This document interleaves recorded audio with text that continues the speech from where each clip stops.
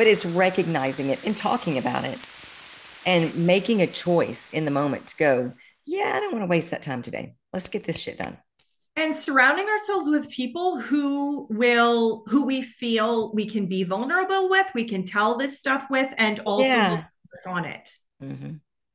Right? Like it's I have in the past had this habit of coming to people with my problems once I've solved them.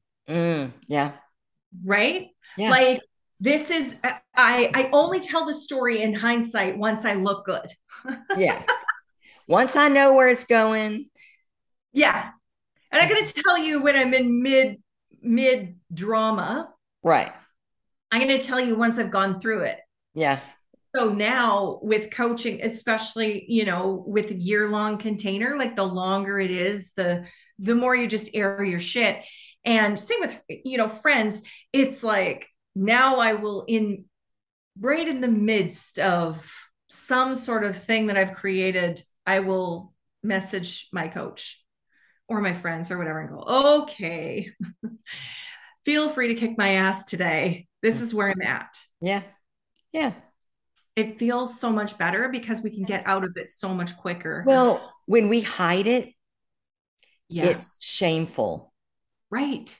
And when we put it out there and we're just like, yeah, this is where I was at, or this is where I'm at, Right. it sort of takes the sting out of it.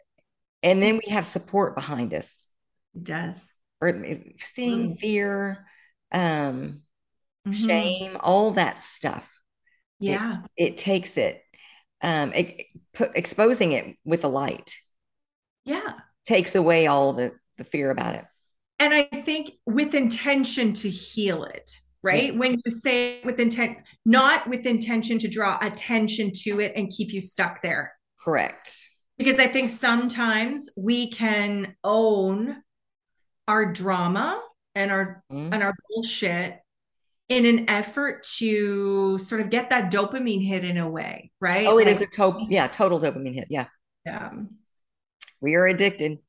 we But remember, doing the good stuff gives us the same hit.